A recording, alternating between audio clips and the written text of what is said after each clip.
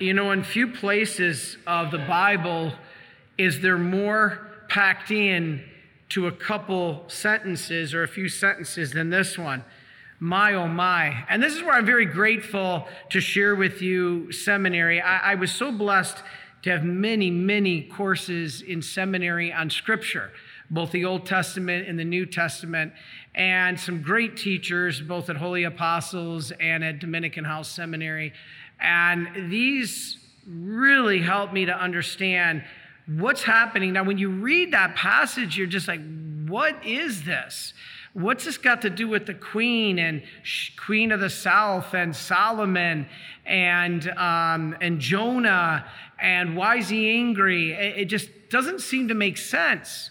So let's try to unpack some of this here. Basically, the Jews wanted signs from those who claimed to be messengers of God. Jesus is claiming, obviously, to be a messenger of God.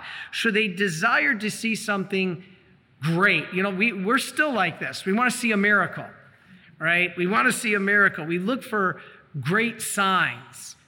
And sometimes God says no, like here. You already have your miracle in Jonah, and listen to him.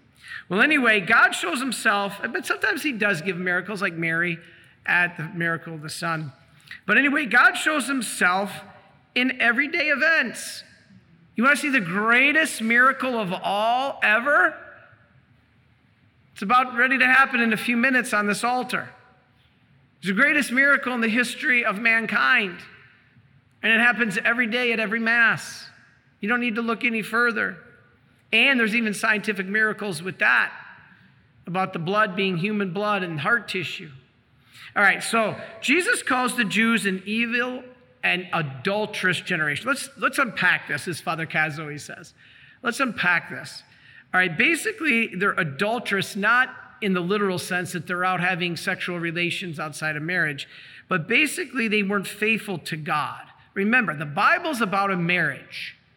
The Bible is about a marriage. God is the husband and Israel is the bride. That's now become the church. So Israel was unfaithful to her spouse, to God. Why? Because they had other gods. And so this was considered adulterous.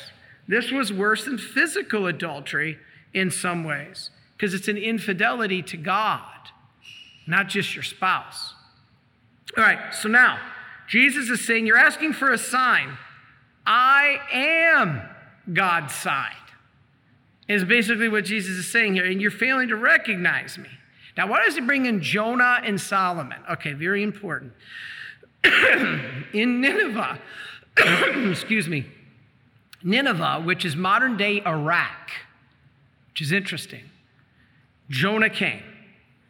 And the people there recognized God's warning in Jonah. They listened to Jonah. They did. Then it talks about the Queen of the South. Who's the Queen of the South? The Queen of Sheba. You may have heard that expression before. The Queen of Sheba. That's now Yemen. That's modern day Yemen. That area recognized God's wisdom in Solomon. The Queen of Sheba came all the way over to meet Solomon. And she recognized Solomon. So the people in Nineveh recognized Jonah. Jonah taught to them. They listened. The Queen of Sheba goes to see Solomon, recognizes wisdom. This is all interesting. And Jesus says, but in me, there's somebody greater than Solomon or Jonah. In me is a greater message than what Jonah brought to Nineveh or the wisdom of Solomon. But you don't see it. So you see the point here why these are coming into the passage? I learned all this in seminary. This is why I love sharing this with you guys. I get my seminary notes out, and this is good stuff. So these old people of Nineveh and the Queen of Sheba recognize the signs that you guys aren't, Jesus is telling them. So they're going to judge you. They're going to judge you. Jesus' greatest sign of all will be his resurrection on the third day, which he talks about. He says the Son of Man will be in the heart of the earth for 3 days and 3 nights. And why 3 nights? He was only in there Friday night and Saturday night. We'll talk about that in a second. All right, so Jonah, it says, was 3 days and 3 nights inside the stomach. Now here it says whale, but actually it's big fish. That's the translation. So it could have been a shark, not necessarily a whale. So Jonah and this fish, okay, this is interesting. Maybe explain because, one of the whales that could actually hold a human being and live is a sperm whale. Now people say, well, that doesn't work, Father. That disproves the Bible. There's no sperm whales in the Mediterranean. Actually, in the days of the Romans, there was. The Romans hunted them to extinction in the Mediterranean. But sperm whales did live there. The type of animal that could swallow a human being. It's interesting because right here in Massachusetts, back in 1891, there was a guy named James Bartley who fell overboard and was swallowed by a sperm whale for 36 hours and actually came out alive. So kind of interesting, huh? So anyway, as Jonah was dead and then alive again, so Jesus too will be dead and alive again. Jesus was telling them that he would die and in 3 days be alive again. He says it right here. But back to my question about the 3 nights. Why does Jesus say the Son of Man will be in the heart of the earth 3 days and 3 nights? It was only Friday night and Saturday night. All right, this is interesting, sharing my seminary with you. It's not, in Jewish tradition, 3 whole days and 3 whole nights like we think of it, but any part. So Jesus was in the tomb part of Friday, part of Saturday, and part of Sunday. Doesn't matter the whole day, just part of it. He was crucified at 3 o'clock or noon and then died at 3 o'clock on Friday, put into the tomb, so he was in there part of Friday. He was in there Saturday, the whole day, and then he resurrected Sunday morning, so he was in there part of Sunday. Those are 3 days, and the Jewish tradition, when you say 3 days, you automatically include 3 days and 3 nights. It just always is, it's like an expression. And so this is very, very interesting. So Jonah preached the word of God to those in Nineveh, and they repented. So Jesus is like, wait a minute here. There's something greater than Jonah, me. And if they repented with Jonah and you're not repenting with me, what's the issue? Well, is it because Jesus didn't do a good a job? No. Jonah preached in Nineveh for only 40 days. Christ preached to the Jews for 3 years. Jonah didn't do any miracles. Jesus did several. The people of Nineveh repented without a sign, but the Jews are demanding a sign. Don't we sound kind of like the Jews? Show me. I don't see this. I don't believe it. Where's the scientific proof? They did not believe him, and they did not accept him, and they had a lot more evidence than the people in Nineveh with Jonah. So this is why at the time of judgment, the people of Nineveh will show the Jews guilty. That's why Jesus said they will judge you. Now, Jesus mentions the Queen of Sheba, or the queen from the south. All right? She's the one who heard Solomon's wisdom and came all the way across the known world to see him. Now, God is showing more wisdom here than Solomon. Why? Because Jesus is wisdom itself.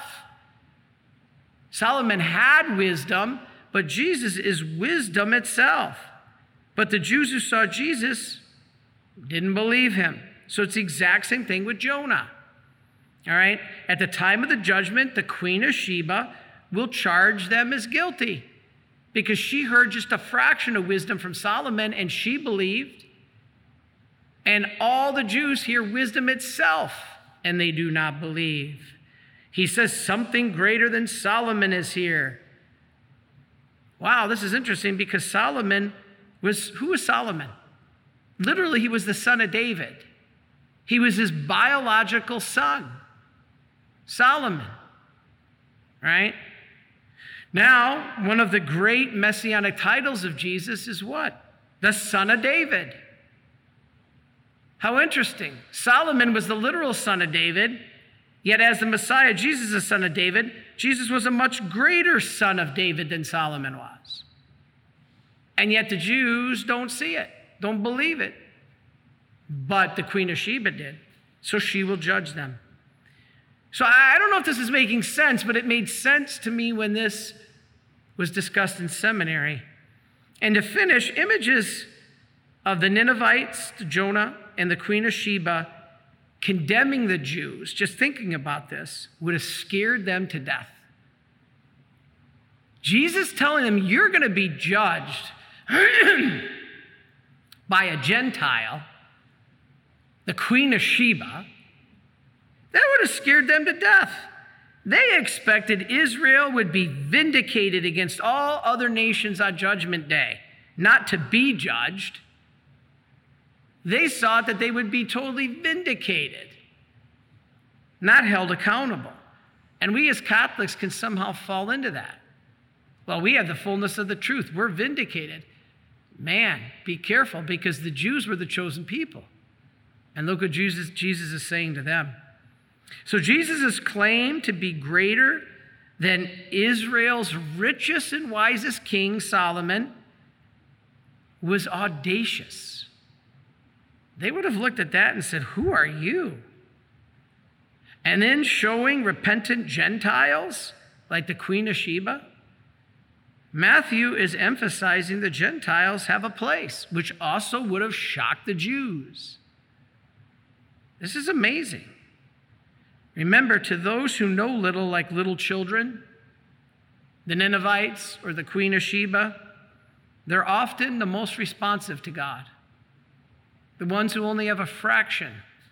God bless our Protestant brothers and sisters. You know, a lot of times I always point out that they don't have the true doctrine and we do. But you know what? The Protestants do twice as much with half the truth in a lot of cases. Not always. But one of the reasons I found my faith is I went down to North Carolina. I was this lapsadaisical Catholic in Michigan, living in Buffalo for a while, living in Michigan.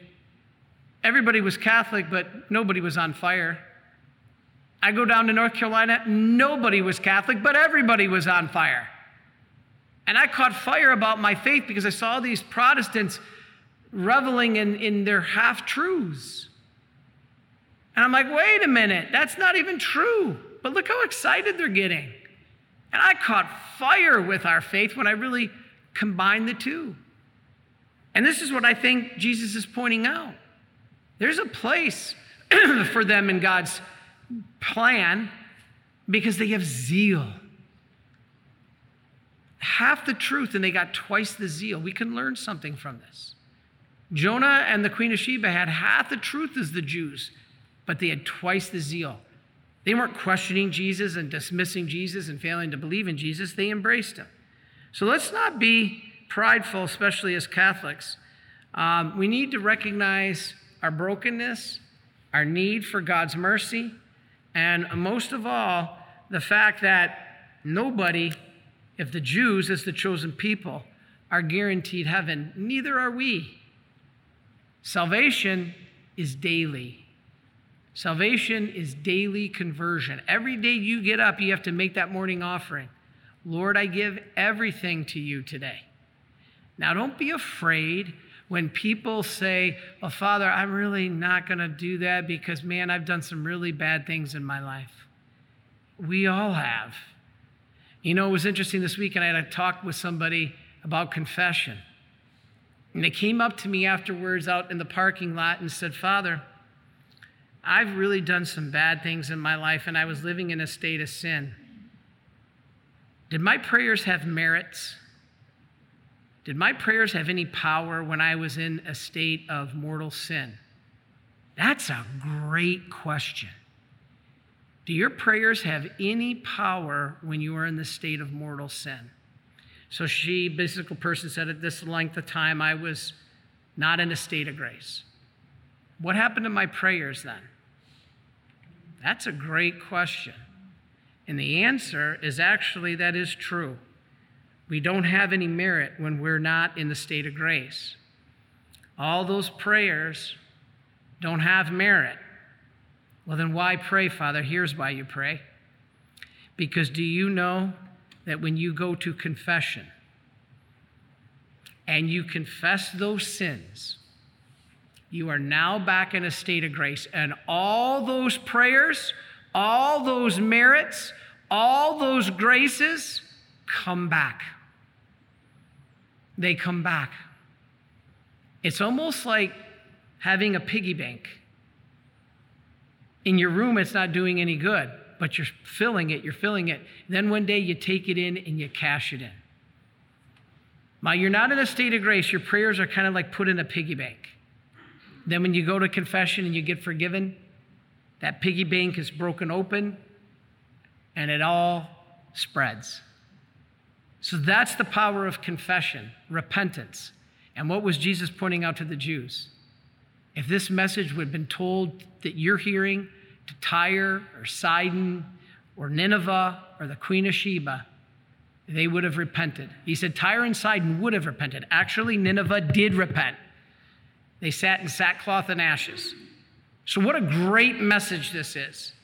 Great, great message. Let us not forget that Christ in this gospel has something especially for us Catholics.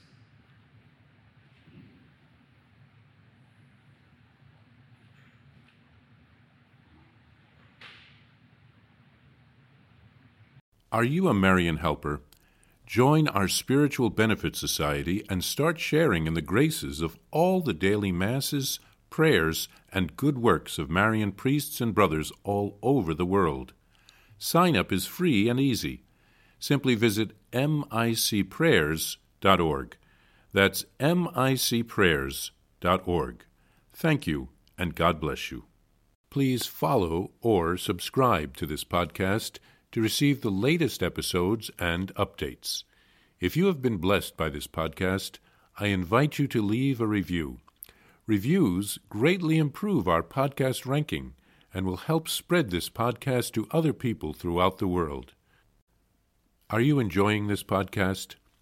I invite you to listen to more shows brought to you by the Marian Fathers of the Immaculate Conception. Join us daily for enriching spiritual content, which will help you on your journey with Jesus Christ. Simply visit DivineMercyPlus.org for a complete list of our shows. That's DivineMercyPlus.org. Are you a Marian helper? Join our Spiritual Benefit Society and start sharing in the graces of all the daily masses, prayers, and good works of Marian priests and brothers all over the world. Sign up is free and easy. Simply visit micprayers.org. That's micprayers.org. Thank you, and God bless you.